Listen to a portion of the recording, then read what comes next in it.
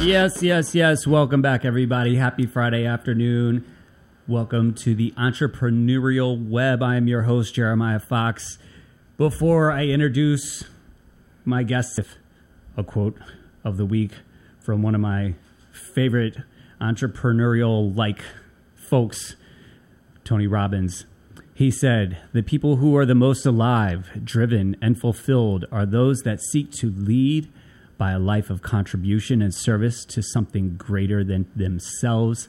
I can't think of a quote that more so embodies my guest this week, my dear friend, my neighbor, my partner in crime, Jack O'Connell. Welcome, Jack. Well, it's great being here, Jeremiah. Thank you. I wanted to start just by giving a little back info on Jack, and then we're going to let him talk for himself.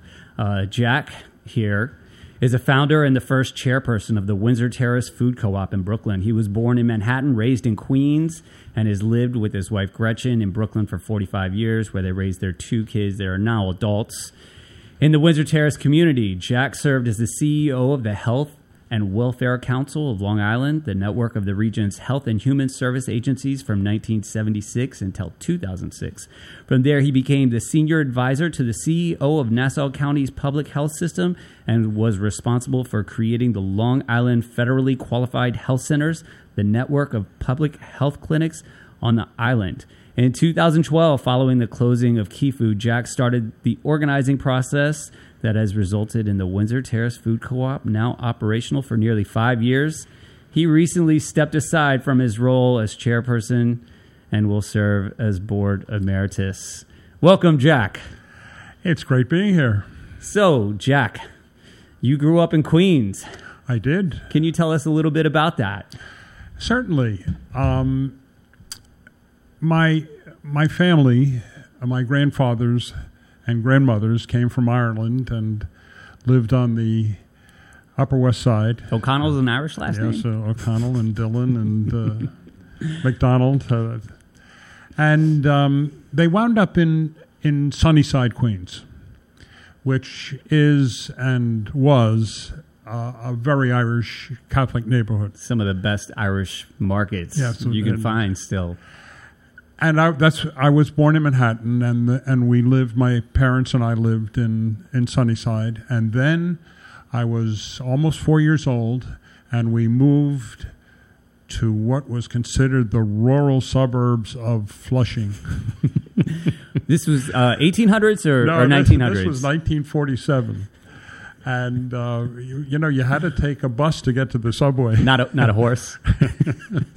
And so it was an Irish Catholic, Italian Catholic neighborhood, and we all went to Catholic school, and we all hung around together, and that was the beginnings of my life until I went to school and wound up in Brooklyn at a later date. So you and I had a conversation once, and maybe you can digress a little bit on that. I was asking you what life was like when you were a kid, prior to, especially 1970s New York, when the city was in major financial crisis, and there was a real shift in the demographics of the city and the way people operated. And you had a great anecdote about when people started to get televisions. Do you remember telling me this story? Do you remember? I do. So can you, I'd love for you to lean into that a little bit, where you were describing the change. You remember as a child, one of your neighbors getting a television, and how you all went from everybody being outside to indoors. Go for it. Tell us a little bit about that. By the way, and that was I was probably 6 or 7 years old. And I still remember the event really clearly. And we lived in an apartment house, and there was a series of 4 apartment houses where all the kids lived that hung around together. And one night, we did have a telephone. One night, we got a phone call about 6:30 at night, and Mrs. Hazel called up my mother, and she invited me over. They lived the next building over, to come over and watch TV. And my mother said, okay, you're going to go over to Georgie Hazel's house and watch TV. And I said, what's TV? This is true. Anyway, I went over, and it was like the whole neighborhood was in the Hazel's living room, and they were watching The Lone Ranger. And we all sat there totally hypnotized and transfixed on the screen with the story of the Lone Ranger. It was followed by a detective story, Mr. and Mrs. North. When that show was over, Mr. Hazel stood up and said, okay, everyone go home. But none of us had TVs. And this was the first exposure any of us had to watching a TV. So I went home, next building over, and my parents were sitting on the couch, and they said, now I'm only 7 or 8 years old. What was it like? What was it like watching TV? And it was so stunning because this was the beginning, little did we know at the time, of an era when I know on Sealy Street, the street I live in now in Brooklyn, where people would sit out on their porches literally all night long. And in the summertime, they would sleep on chaise lounges on their porches. As TV became bigger, people went inside, and they were less on their porch. And the same thing happened in our neighborhood as we as kids would congregate after dinner until our parents said, you got to be home when the street lights go on. So it was a matter of the entire social network of the neighborhood changed as TV became more significant. Or we saw ball games, or we saw movies, or we saw special shows, and people were now at home. Right. And in this first conversation you and I had about it, it was kind of predicated on me asking about when did small business, like local, super local small business, which is what the city's landscape was like prior to this, there was a shifting point, and you described how television affected that. Can you digress on that as well? Well, as you're asking that, making that point, I still remember that the block across the street from our apartment it was all little local stores, and the shoemaker's name was Jimmy the Shoe. And he was a shoemaker with that name. What did he do on the side? Jimmy the Shoe. He fixed shoes. And then there was Joe Newspaper, and there was another guy that had a donut store. He was Richie Donut. In other words, the neighborhood related to these stores in such a personal way that when they went into the store, the guy or the woman who was running the store at that time, whether it was a pharmacy or a donut store or what have you, people knew each other, and there was a connection that they had personal. All of a sudden, a Bohack opened in our neighborhood, and all of a sudden, it was a supermarket. And people, needless to say, because of price and choice, started going to the supermarket instead of going to the little store that we now would call a bodega. And that was the beginning. It was the door was opening to these larger, more corporate type of entities that didn't have that personal approach. In the beginning, some of these supermarket type of places did have, like Al was the vegetable guy and Joe was the dairy guy, but that broke down after a while, and it became a very corporate type of entity. And you had also mentioned to me prior, once television really invaded people's lives, the ads for television started to invade people's lives. So first it was the television, and everybody said, ooh, we got to get that television. Yes. Got to have that television. And then the car advertisements started to appear on the television, and people started to say, ooh, I got to get one of those cars. And the cars led to the big shopping centers farther away. Oh, yes. Where, these corporations could put up big, whether it was, lawn furniture or whatever. And the department store started, the large department stores started to arise. And so people were spending their money on the television to get the car to drive outside of their neighborhood, even outside of their town, to spend their money at stores with people that were very far removed from their lives. And it had a detrimental effect on the local business, right? Oh, as you're telling the story, I personally can relate to it. We were one of the last families in the neighborhood, as I recall, that to get a car. And my father got a Nash, which was sort of a joke in the neighborhood because everybody else had a Chevy or a Ford. I think they became skateboards. Yeah. And I remember my parents. Now I'm like in the 8th grade or maybe even in high school, and my parents driving out to Nassau County to go to Corvette's, which was this new store that sold everything, and they would come home with all sorts of packages and bags, and I'd say, where were you? We were at this new store, Corvette's, and they sell everything. And it was a change that was so dramatic that shopping at little stores on 164th Street just ceased. Yeah. And so at that point, you started to see a lot of those small businesses shut down completely and not be replaced. Did it end up being just vacancies? Well, what started to happen was they didn't shut down per se. Like I'm thinking about Jimmy the shoemaker. It's just that he got older. He had his side job. Yeah, he was doing something on the side. Jimmy the shoe, that guy had another hustle. Yeah. You know it. Jimmy just got old, and he retired, and he closed his store down. And I couldn't tell you. I couldn't tell you at this point what replaced it because it just wasn't something that was on my mind, or right. It was just like, oh, there's a different store there. Jimmy the shoe is gone. Yeah, and that was it. Jimmy the shoe was gone. Yeah, and so it was something that you really didn't pay a whole lot of attention to what filled the store that Jimmy the shoe used to be in. I mean, I know there were bars. Well, I remember there was one bar on that block that the son of Sam actually shot somebody. He was going around shooting people in the city. That the son of Sam actually assaulted someone who came out of that bar. So, and then a few years ago, I drove through the neighborhood, and that bar doesn't exist anymore. It's something else, And yet that was a community obelisk, right?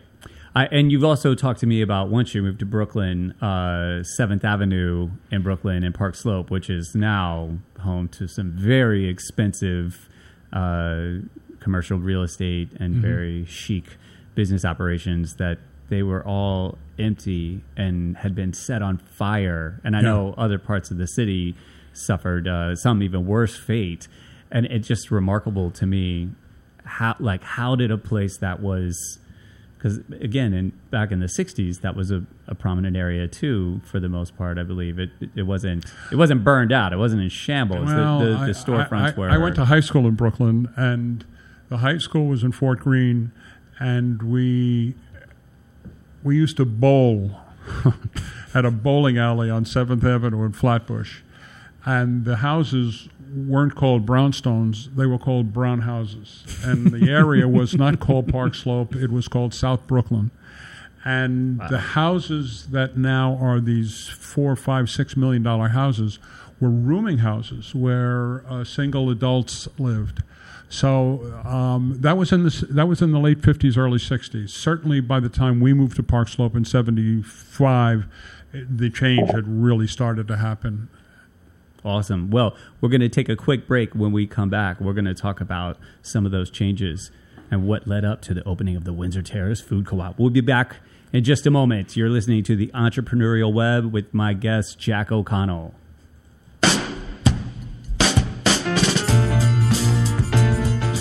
You're listening to the Talking Alternative Network.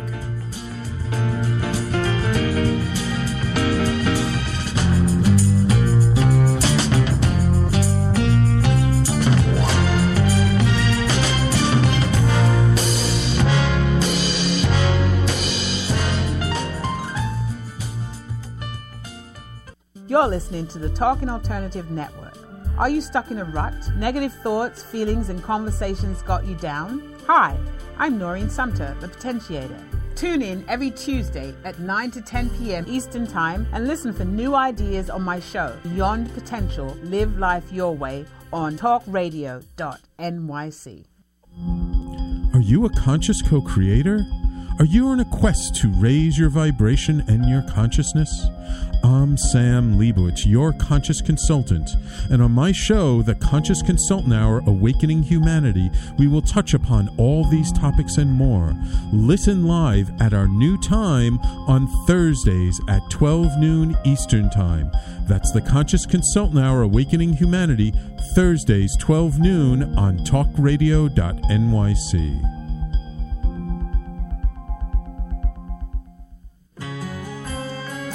Talking Alternative Radio, 24 hours a day.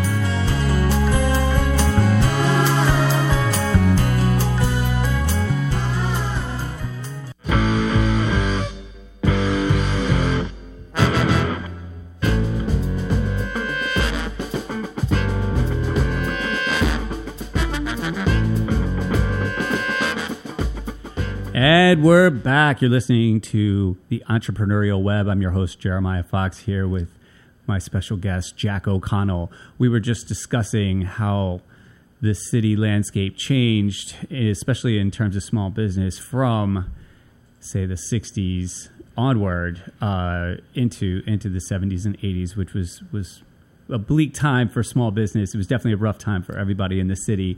But now we're experiencing quite the revival. But it is not without its challenges, and we'll talk about that here in a moment. But I just wanted to reconnect everybody with Jack and kind of how Jack and I, how at least you came onto my radar. I don't know if you remember our earliest encounters or your first memories of sure me, do. but so Jack and I both live in the Brooklyn neighborhood of Windsor Terrace, and we first met through my wine store, Juicebox Wines and Spirits on Prospect Avenue, where Jack was, I don't want to say he drinks a lot, but he is Irish. Jeremiah. No, I'm kidding. For those of you that live in the neighborhood and go to the store, Jack has always been a large supporter of Dante Rubino's Novecento Malbec. Probably kept him afloat through his rough times. Just kidding. But he's a avid supporter of California Chardonnay, for sure. I've even had him do some industry tastings with me and help me pick some of the Chardonnays we're going to serve and pour. But so in 2011, my partners and I did a pop-up wine bar where there used to be a coffee shop. At the time, it was still a coffee shop that closed at 4 p.m., and they had a beer and wine license, and they had a coffee bar. It was a long bar that they would service coffee across, and we got the idea of subletting the place from them in the evening. We revamped it. We hung curtains and covered all their coffee gear and their muffin gear and put new lights in and lit candles and called it Nanny Goat Hill, which was a tribute to the neighborhood back in the 1800s when it was farmland and there were lots of nanny goat running around. And we did a small limited menu of food and beer and wine. And the New York Times caught wind of it and thought it was a great piece, so they came and did an article. And Jack's daughter, who was living in Vietnam at the time, is that correct? Yeah. She was. She saw the article. She did. Across the world and said, "Dad, what's happening in the neighborhood?" She grew up in the neighborhood and remembers when there was a Domino's she pizza. Moved in when probably she was 3. Yeah. Yes, It was a much different scene. And she said, "What is going on in Windsor Terrace?" And I had known Jack. I probably knew your name. I definitely knew you by sight and by voice. But I remember you coming into the store and saying, "Jeremiah, what you're doing is amazing." And it wasn't about the food. It wasn't like, "Oh yeah, this guy's got great food. He's pouring great wine." It was exactly what we were trying to gauge. And Sam and I spoke about this last week on the show. When you have the opportunity to do a pop-up or dip your finger in the water, dip your toe in the water to see what community response is like, sure, you need to have a good product. If you're peddling bad stuff, you're going to pay the price for that. It wasn't so much about that. It was, what's the response of the neighborhood to locally owned business, to people participating and taking control of fate to an extent. And your response really embodied that and gave me lots of confidence, and let me know, like, because you never know. You never know. Am I doing the right thing? Is this going to blow up in my face? Are people into this? Or they're just like, this guy's crazy, or this idea sucks? And when you came in and said that, it wasn't about like you were so pumped to have a place to go out and eat. It was the participation in an area that you saw value in. Mm-hmm. And that's when I knew, okay, this is the right direction to continue with this, and it's given me a lot of fuel. So thank you for that. You've always been a great inspiration. But that leads me to my next question: is what attracted you to Windsor Terrace, and made you decide this is where we want to raise kids. This is where we want to have our home and raise our children. That's an excellent question. That needs a bit of historical perspective. We lived in Park Slope. We rented. In 1975, one of the more humorous sides of moving in 1975 to Park Slope was my wife and I weren't married at the time, and we actually went to landlords to rent an apartment, and they would say, "Are you guys married?" And no. And they said, "Well, I can't rent to you." Now, think of that. That's 1975. You needed my buddy Sam's number, Sam Evelstein. You remember he helped us with the co-op lease. He's actually coming on next week. He would have taken care of that for you. So well, we did get married. And we've been married for 45 years. But Park Slope at the time was changing, and it was changing to the extent that those houses that we called brown houses in the 1950s and 1960s were now becoming brownstones. Just a quick question, sorry to interrupt. Why were they called brown houses? Because they were brown. It wasn't because they were like considered low level. No, like sewage. they were brown just brown houses. Okay. Their color was brown, so they were brown. So the brownstone catchword hadn't caught on yet. And maybe in some areas it had. On 7th Avenue in Flatbush wasn't exactly the gold. Right, especially about place. The 70s, right? Yeah. In the 60s, it was more of a... This is 50s and 60s. Oh, okay. So when the time came and we paid... when we first moved in, we paid $250 a month for a 2-bedroom for the apartment. Bathroom? And on 2nd Street. Our neighbor on the corner was Pete Hamill, and we'd see Shirley MacLaine walking up the block every now and then. I wanted to see Jackie Kennedy. It was in later years that I found out that Barack Obama lived 4 doors down from us. Really? But we didn't know Barack, and unfortunately... But the landlord ultimately started raising the rent. So we said, my wife and I said, we had 2 children at the time, and we said, we have to do something about this. It's time. And where did we move to? Well, the Slope at that point was where you could live was very expensive, and there was a lot of the Slope that wasn't ready for people to move into. Right. The houses were not in good shape. Prospect Heights, where are we going to move to?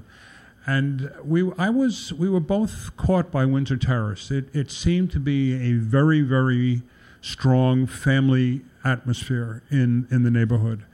And so we hooked up with Windsor Terrace and moved in.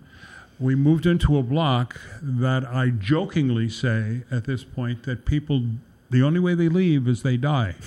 And the block that we live on, in the 35 years we've lived there, 2 families have moved out in that 35 years, whereas probably 10 or 15 families have died. In other words, and then nothing serious. I mean, they got to their 90s, and that's the stability and the solidity of the block and the interpersonal interactions are very, very attractive to us. Right. And Windsor Terrace, we have witnessed the evolution of Windsor Terrace as well, going from that literally 1940s, 1950s group of families who were probably Italian and Irish.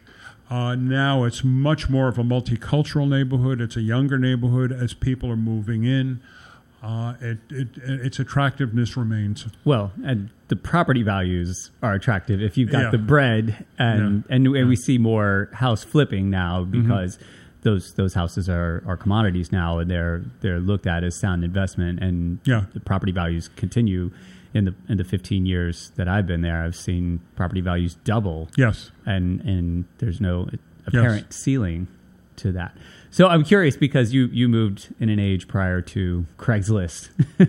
How did you stumble upon Windsor Terrace? I mean, it's very close in proximity to Park Slope, but how did one find an apartment? And did you buy immediately? Yes, we bought. Yeah. So did you just go to a realtor, or did you? My wife Gretchen, because we knew we had to move. That things were just our kids were getting older, and so she went on a house tour, might we call it, for 6 or 7 months. And one night she came home and she said, I found a house today that we could move into. And I said, wow, okay. Now the problem was a house too expensive, or was it in such bad shape that you were going to have to put a lot of money into it to resurrect it, might we say. And she said, I found a house that we could live in. Well, the next day I went to work, and we didn't, the conversation didn't go further. It would be, okay, we'll go see it on the weekend. The next day I was at work, and I got a call from the real estate agent. And she said, Mr. O'Connell, that house on Sealy Street, would you make an offer? I hadn't even seen the house. And I said, well, I have no idea. She said, make an offer. Why didn't you just go online and look at the pictures? So I said, I'll have to speak to my wife first. So I said, Gretchen, I called her up at work, and I said, so how much should we offer? And we came up with a number, and there was a settlement literally within about 48 hours. So it went from not having something to within 72 hours going to contract on a house. Yeah, amazing. I've heard my wife gets her hair done at Yolanda's on East 4th and Fort Hamilton, right next to the church there. And she's been there for a long time. And she said, back in the day, that's where you did your negotiating. You come into the hair salon, or you go to the church and say, hey, Bobby wants to buy a house. Yeah. And deals were cut that way, and cut quickly. And not always, necessarily going through a real estate agent or broker. You had to facilitate the process somehow, but often it was just done right there. And prior to Craigslist and the rest of the way that all the online postings and such. So the evolution of what happened that brought us closer together in the neighborhood was the closing of the only supermarket in the neighborhood. I wouldn't have called it a supermarket. It was a market. There was nothing very super about it. No. It, too, harkened back to the 1950s pretty much. Even in the early 2000s, you'd walk in and it was doo-wop playing on the radio. And some of the people that worked there looked like they'd been there since the 1950s. Wait a second now. Both of my kids worked as cashiers there when they were teenagers. I'm exaggerating. I like to tell a good story. So the closing of the Key Food led to something very interesting in the neighborhood, almost a coalition of sorts, and an occupation of a parking lot, and what eventually came to be known as the Windsor Terrace Co-op. So the Windsor Terrace Food Co-op. So after this brief break, we're going to come back and hear Jack's account of how that all came to be and his participation in that, and how it brought a community together. We'll be back with Jack O'Connell in just a few moments. You're listening to the Entrepreneurial Web. You're listening to the Talking Alternative Network.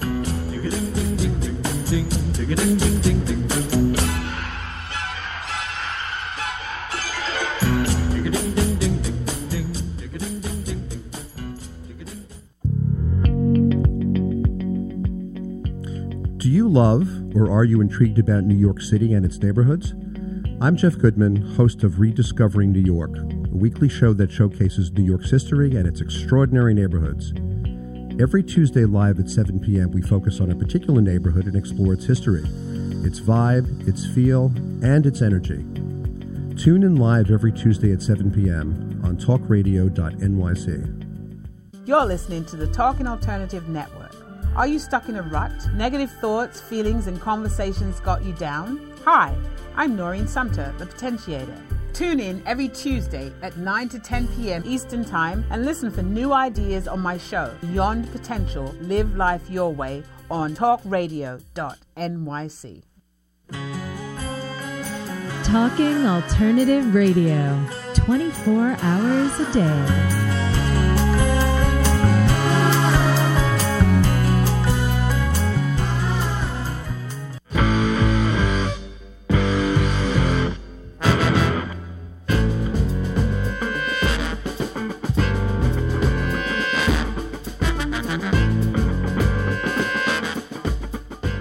And we're back. Happy Friday, everybody. You're listening to the Entrepreneurial Web. I'm your host, Jeremiah Fox, and we are here with my very esteemed guest, Jack O'Connell. We've been chewing the fat over small business, especially in Brooklyn, particularly the neighborhood of Windsor Terrace, where in 2015, Jack was a pillar, a cornerstone, the backbone of the opening of the Windsor Terrace Food Co-op.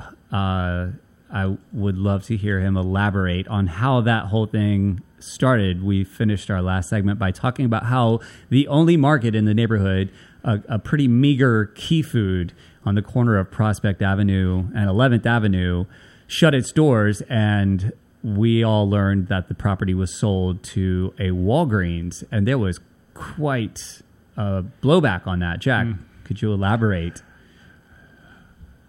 Yeah, blowback is almost an understatement. Exactly. You know, I was shocked. Not that the store closed. It was a pretty underwhelming market to begin with. And my wife and I had, by that point, figured out how to go to other supermarkets rather than, you'd go to Key Food for a loaf of bread or something. Right, right. But there was a community meeting called by Assemblyman Jim Brennan and Brad Lander, who was our councilman. Mm-hmm. And so I don't even know what inspired me to go up to it. I guess I just wanted to hear what people had to say. And I walked into the auditorium, and there were at least 400 people there. Wow. It was a mob scene. That's a quarter of the population of Windsor Terrace. And it was stunning. And so I sat there, and people got up, and there was a lot of very heavy-duty anger. Yeah, people were pissed. And negativity. Mm-hmm. And it generally led to comments and suggestions that were untenable. Oh, well, why doesn't the city buy this from the guy? And you just knew this wasn't going to happen. Yeah. And then one guy, Mark Herberg, who became our friend, got up and said, maybe it's time we started a co-op. And it just hit me at that moment. And I was coming to the end of my professional career. I was at the Nassau Public Health System. And I thought, well, this is sort of interesting. So I went up to Mark after the meeting, and I said, were you serious about that? And he said, sure, why not? And I said, well, let me talk to Jim Brennan, and let's see if we can pursue at least steps to try to pull this off. He said, great. Well, there was a second community meeting. It was attended by fewer people, but they were it was like a follow-up meeting that Brennan and Lander had called. And Jim Brennan had said, why don't you get up and you can talk about the co-op? And I got up and I simply said, at the last meeting, someone talked about a co-op. If you're interested in doing a co-op, let's all meet in the corner in the back of the room at the end of this meeting. I had no idea whether there would be one person, 10 people. I had no idea. Mm-hmm. So the meeting was over, and there were about 15 people standing in the corner. So we said, well, we'll take everybody's email address, and we'll set up a meeting. And we did. And the first meeting was at Brad Lander's office, the city councilman's office. Mm-hmm. And essentially, there were people who belonged to Park Slope Food Co-op. So there were people who knew how a co-op operated. Right. So let's elaborate on that for a minute, because some of our listeners might not be familiar with it or might not have access. So the Park Slope Food Co-op, which is in Park Slope, which is a neighboring neighborhood to Windsor Terrace, is, I believe, the largest members-only food co-op in the country. It's quite possibly. They have 17,000 members. They do. It's a big one. It's big, and they've been in operation since 73. Yeah. And so you have to be a member. Yes, to shop there.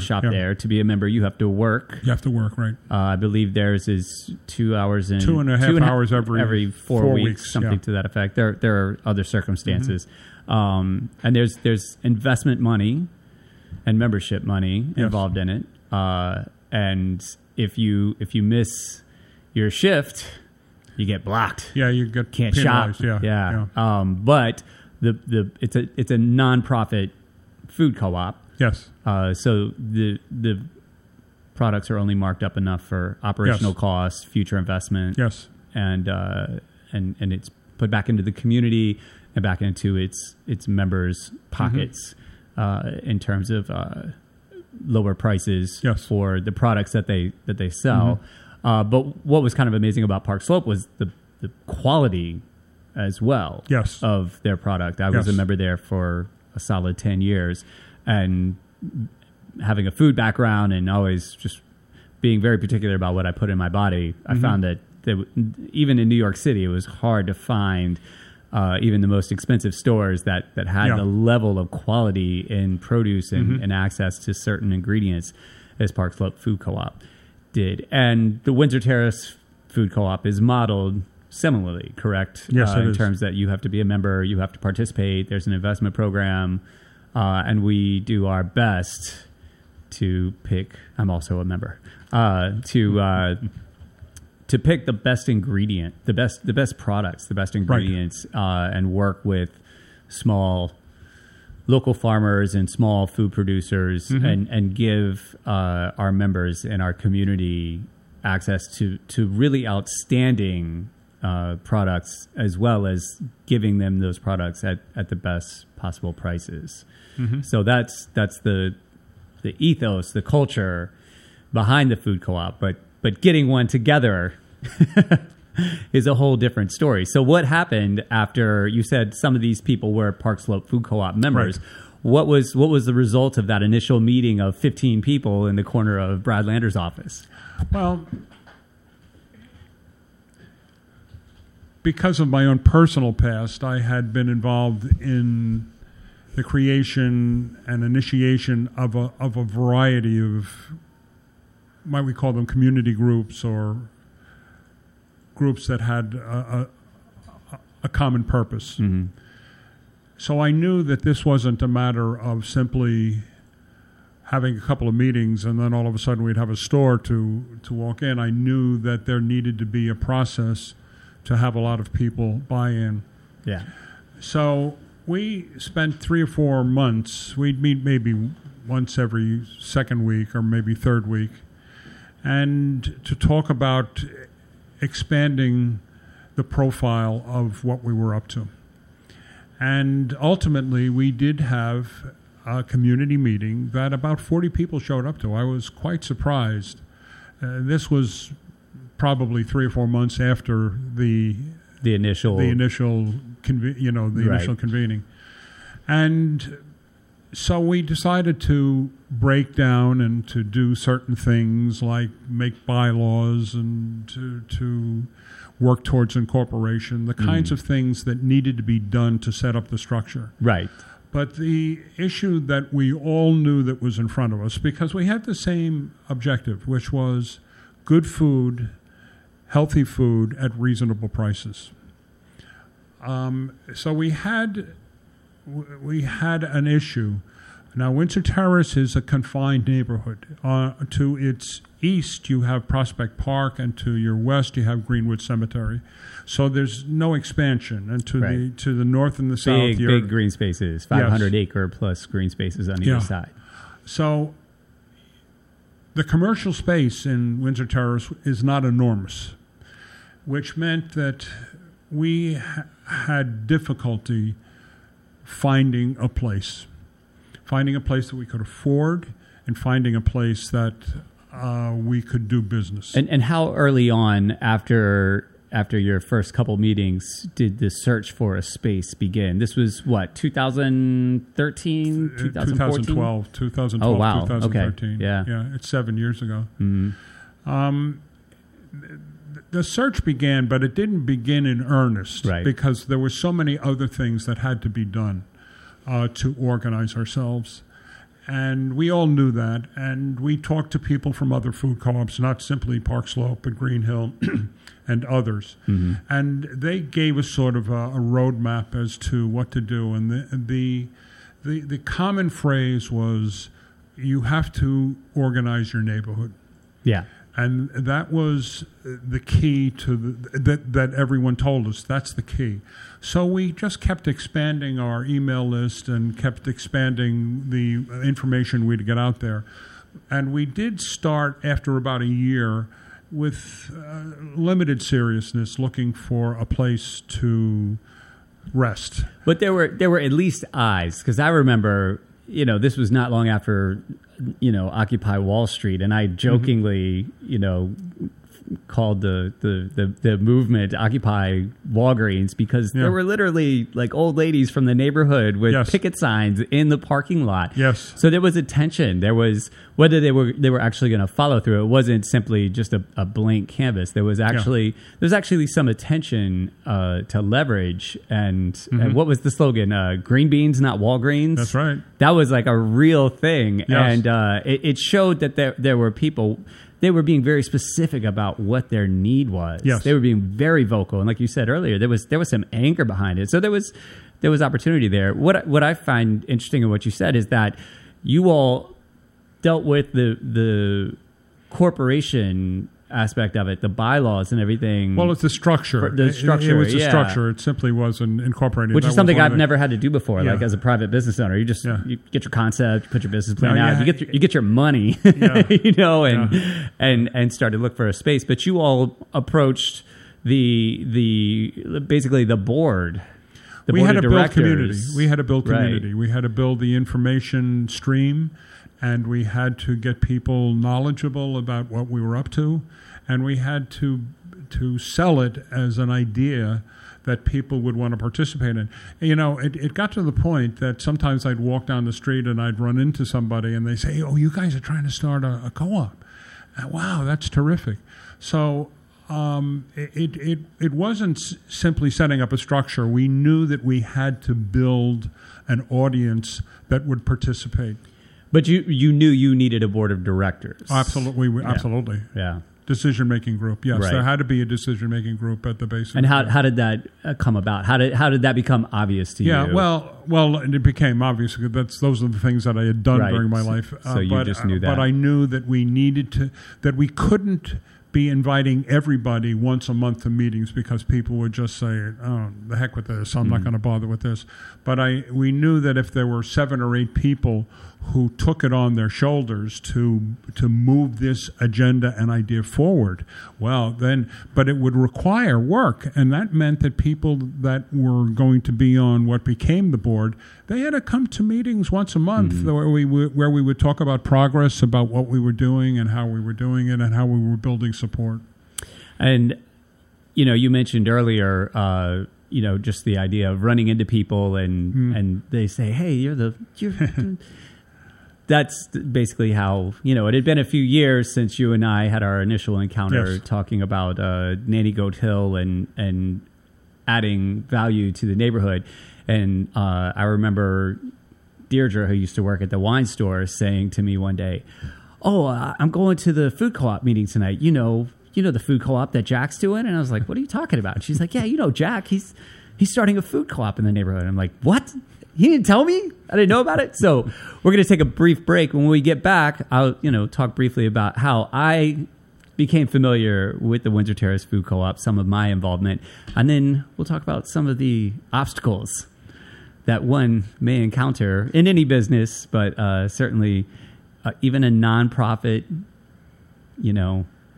ideally minded food co-op is not immune to. So we'll check back with Jack O'Connell. This is the Entrepreneurial Web. I'm your host, Jeremiah Fox. We'll be back after a short break.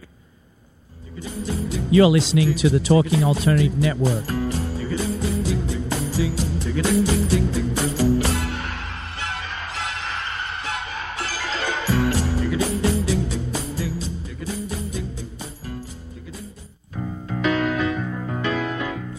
I'm the aptly named host of Tony Martignetti Nonprofit Radio.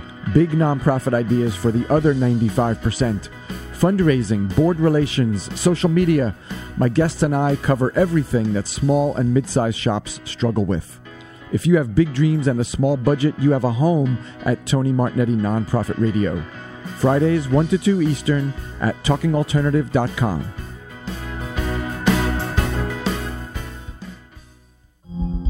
Are you a conscious co-creator? Are you on a quest to raise your vibration and your consciousness? I'm Sam Leibowitz, your conscious consultant, and on my show, The Conscious Consultant Hour, Awakening Humanity, we will touch upon all these topics and more. Listen live at our new time on Thursdays at 12 noon Eastern Time. That's The Conscious Consultant Hour, Awakening Humanity, Thursdays 12 noon on talkradio.nyc.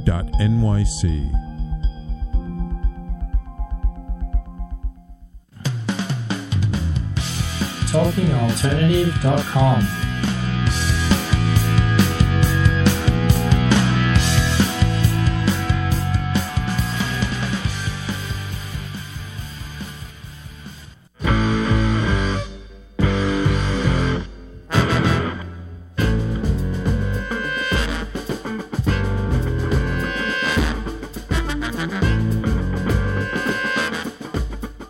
And we're back. You're listening to the Entrepreneurial Web. I'm your host, Jeremiah Fox. We're here with special guest Jack O'Connell, one of the founders of the Windsor Terrace Food Co-op, chairman of the board for the first 6 years. 6 years. Yeah. So we're going to wrap up today talking about how I became involved in the food co-op, and then just once we got operational, what happened. So I was just detailing how one of my employees tells me at work one day, I'm going to this meeting tonight. You know Jack from the neighborhood?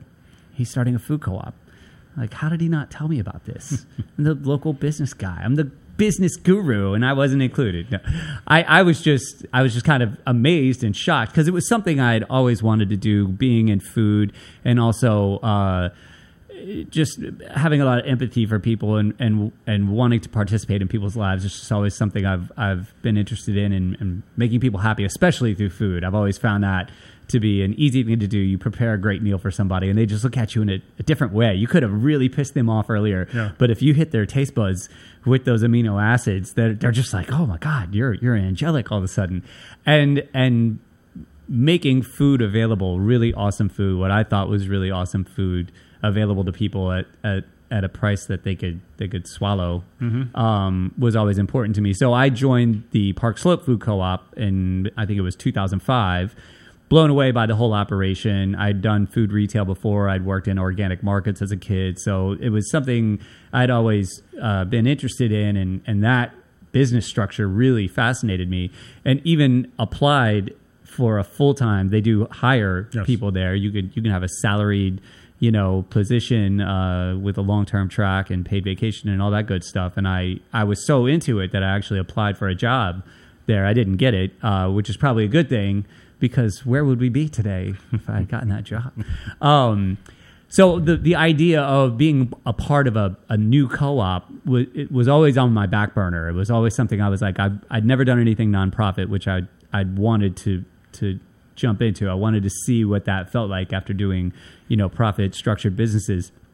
So I was really intrigued, and I remember coming to a meeting. That meeting, Deirdre told me it's going to be at the Knights of Columbus on 10th Ave and 16th Street. Really old school, fraternal organization. And I walk in the door, and there's Jack. Like, great to see Jack, and a couple other people that I knew from the neighborhood, which was always, a great show of support. Like, okay, there's something here. There's some people. And I remember just listening to what everybody was saying and how it was really naive in like kind of a cute way. But I was like, I got to say something. Everybody was like, so we got to find a space. We want to get a 1-year lease, right? And I'm like, no, it's not an apartment. Like, you want a long, okay, so you get a 1-year lease for a business, you're doing well, and the next year the landlord's like, oh, you're doing good. I'm going to raise your rent $5,000 because I see you doing well. So I remember just saying, okay, I have to speak up. I have to say something. I was like, no, guys, sorry. You want a 5-year lease at least, and you want an option in your favor so you can make a decision based off of your success after that. And then the conversation, people were like, okay, that's good. And the conversation kept going, and I remember saying a couple of things, and finally at the end, a couple of people coming up to me and saying, okay, we need you to stick around. Like you know a little something about something. And, yes. And that became my involvement in the Windsor Terrace Food Co-op. And it's continued to this day. And I take a lot of pride in being involved with it. And it's just been a huge source of knowledge and information, but community building. And it was really amazing to see so many people and continue. I mean, people have come and gone. People have moved away. People have realized it's not for them. But we continue to attract people, and they're so blown away by the fact that it's a community-owned grocery store. And the way you participate with that is much different than, say, if you come into my restaurant. Yeah. You come into my wine store. And that's been really fascinating. That being said, it is not immune to the whims of the market. We basically had to open just like as a regular store. The state doesn't care that we're a nonprofit. We still have to pay sales tax. The Department of Agriculture still inspects us the way they do any other store. Could you elaborate on some of the hurdles and some of the obstacles that you weren't expecting? After, I remember we've had many conversations about this, and you just saying like, what, this is a thing, this happens? And I'm like, yeah, this happens every day to me. And you're just blown away by it. What were some of the things over the last 5 years since we became operational and actually found a space that really blew you away that you weren't expecting? Well, I had run an organization, a nonprofit organization that was a rather large one for 30 years, and then was part of a public health system that was literally $1 billion operation for 5 years. But I had never done retail. I had never done small store. I had never done something like that. So the real eye-opener for me was that I have greater empathy now for small business owners. My life didn't depend upon whether or not the co-op continued. But the folks who run small stores, their lives do depend. There were a couple receiving shifts I thought your life was going to end because of it. Yeah. But the realization of living hand to mouth, of paying for what you're going to sell later, is really difficult to deal with emotionally. And if I had to raise a family or to make my livelihood doing that, I would consider that difficult because it's a real day-by-day situation. You can project for a weekend that you're going to make X, and then it snows or it rains, or as happened the other day in our neighborhood in Windsor Terrace, there was a house exploded. Right. So there you're at the mercy of so many forces. That is the biggest. That is the biggest thing that happened to me. My understanding of what people do and put their lives on the line, the nuances, running stores like that. That's a big time because those bills are coming in regardless. Totally, right? totally. And if you're not bankrolled, if you don't have a bunch of capital or investors, and that's another element of it is that not ever running a business like that. One doesn't understand how cash comes in and how do you get access to the markets. And it's a whole new learning experience of what these businesses are like. But let me turn the coin on this, though. When I started this, one of my great interests was in developing community within Windsor Terrace. Mm-hmm. And why that was important is that the units that were the center of the community in the 40s, 50s, and 60s, the Knights of Columbus, the Veterans of Foreign War, the American Legion, Holy Name Catholic Church, these were all institutions that the new people coming in weren't part of. Right. And so in my mind, one of the things I was aiming at was to create an environment where people from the community could come together and exchange ideas, exchange food, to nourish each other.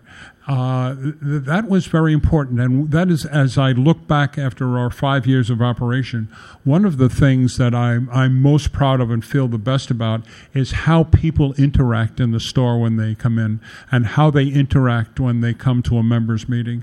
That it's really building community and having people rely on one another and know each other, and to share their life experiences. So you feel successful in terms of that you've accomplished that goal? Well, we don't accomplish the goal. Right. It's an evolving goal, right. so Absolutely. that you want to build on that every time. But you feel like you've experienced a certain level I think of success with it started, yes. It has been initiated. I would agree. Living in the neighborhood for as long as I have and participating in a number of different businesses, seeing the response.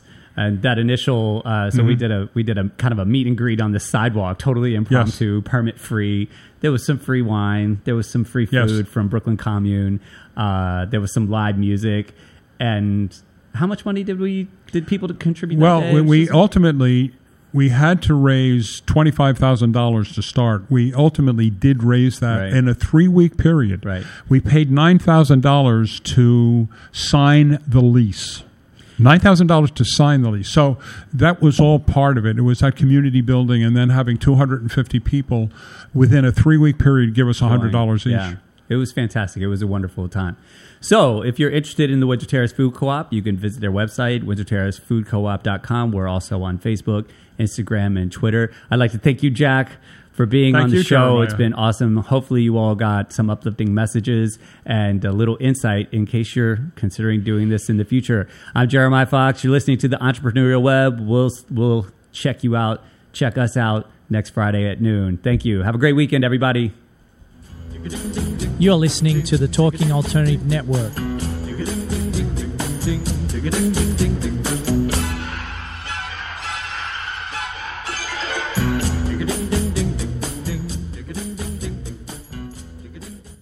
You're listening to the Talking Alternative Network.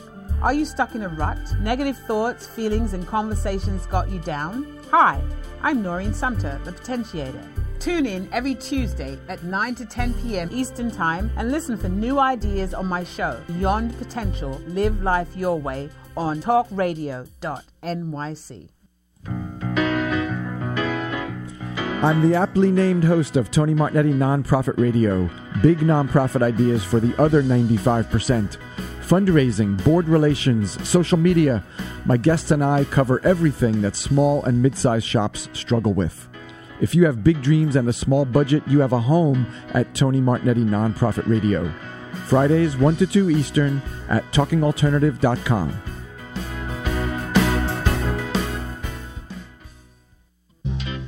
Hey, all you crazy listeners. Looking to boost your business? Why not advertise on Talking Alternative with very reasonable rates? Interested? Simply email at info@talkingalternative.com. Talking Alternative. Are you a conscious co-creator? Are you on a quest to raise your vibration and your consciousness? I'm Sam Leibowitz, your conscious consultant, and on my show, The Conscious Consultant Hour, Awakening Humanity, we will touch upon all these topics and more. Listen live at our new time on Thursdays at 12 noon Eastern Time. That's The Conscious Consultant Hour, Awakening Humanity, Thursdays 12 noon on talkradio.nyc.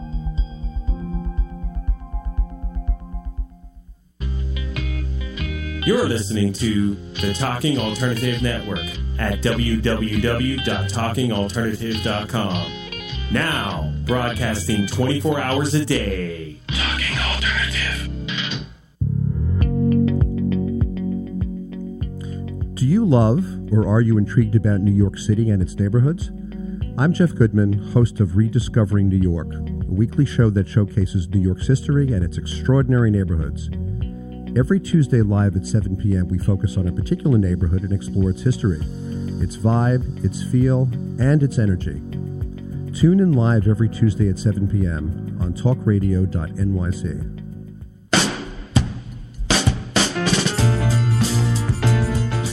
You're listening to the Talking Alternative Network.